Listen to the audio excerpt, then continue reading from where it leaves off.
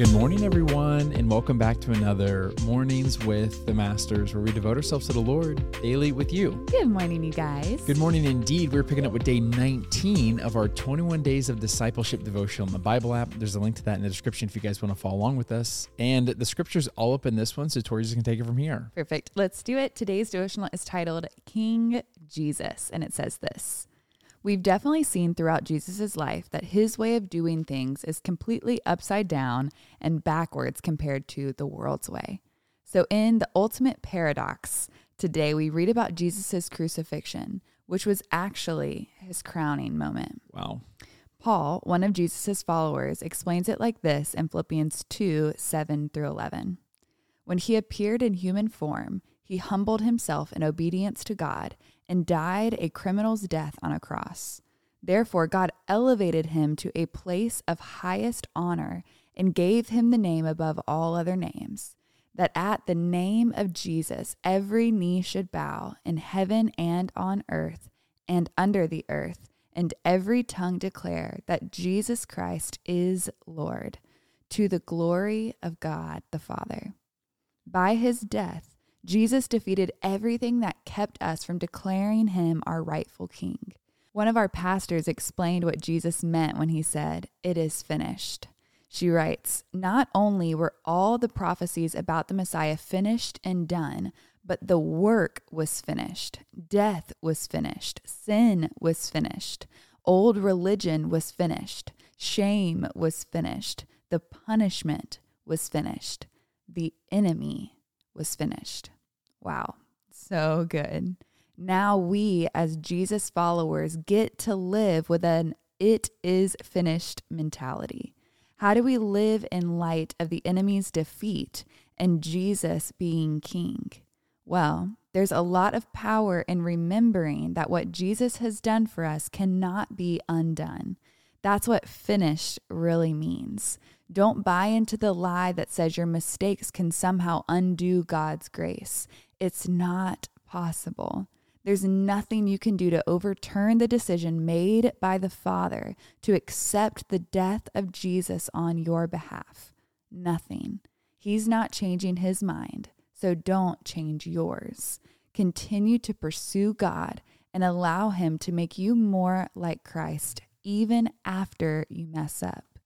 We serve a king who didn't condemn us, but rather laid down his life for us.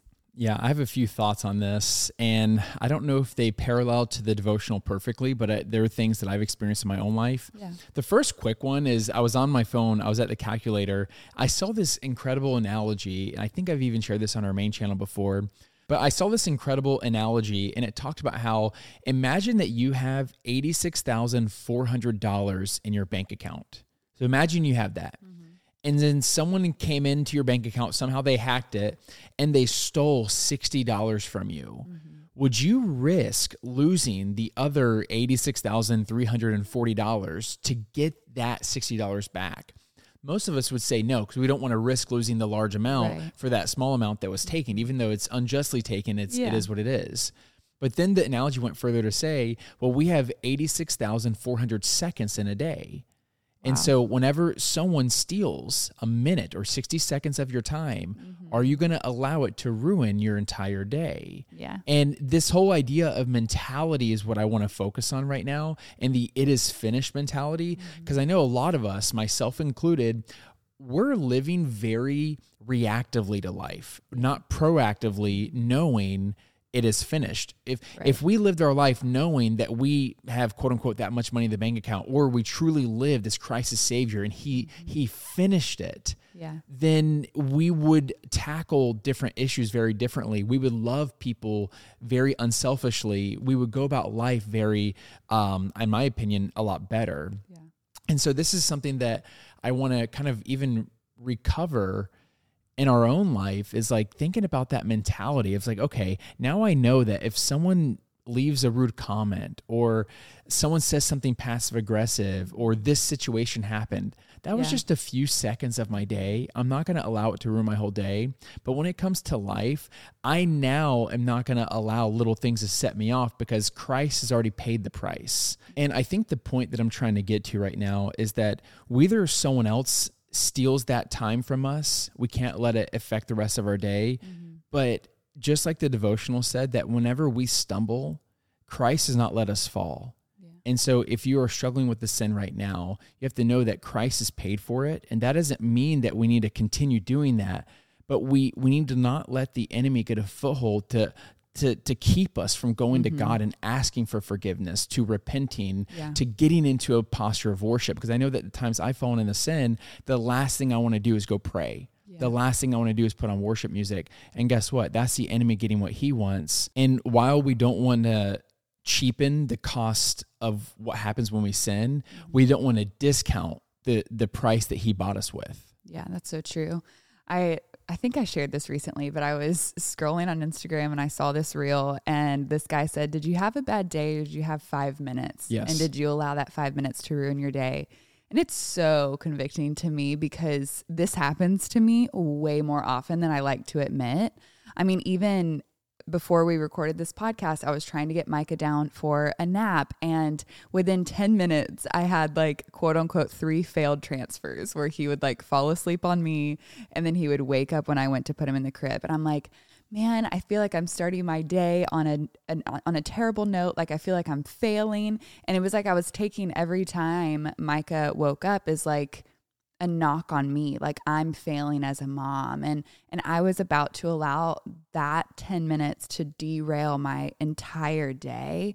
And I do this so frequently, where even Chad and I will get into a conversation and he'll say like one thing that like I take the wrong way, that he didn't mean it that way. And it's like, it takes me so long to get over the fact that we were in a tiff or an argument or whatever that might be. And what is it going to take for us to not allow those couple of moments to ruin our entire day? And so I agree with you that it really comes down to remembering what Jesus has done. I've also done this with shame, where it's like internally, I will be like, oh, I can't believe I did this. And instead of me running to Jesus, running to the cross, being reminded of truth, being reminded of exactly what this devotional is saying, that there is nothing we can do that will undo God's grace for our life. That's exactly what the enemy wants us to think. He wants us to think you are a terrible person. God is not going to use you now. And it leads you into that cycle where now I feel bad, and we talk about it a lot, but it just leads you into deeper darkness versus, okay, I'm having a moment here. It's not that your feelings are invalid, but it's, let me recognize the feeling I'm having and take it to the Father quickly. Yeah. Like if I'm feeling frustrated, or if I'm feeling disappointed, or if I'm feeling defeated, or if I'm feeling like a failure, or I feel like, man, God, how could you love me in this moment? Let me take that feeling, recognize it, give it a name, and bring it to God and surrender it to the Lord and say, Lord, please replace this feeling with your truth and restore my joy in this moment. Restore my peace. Restore that security of knowing that it is finished, that I work from a place of victory. I'm not working for victory.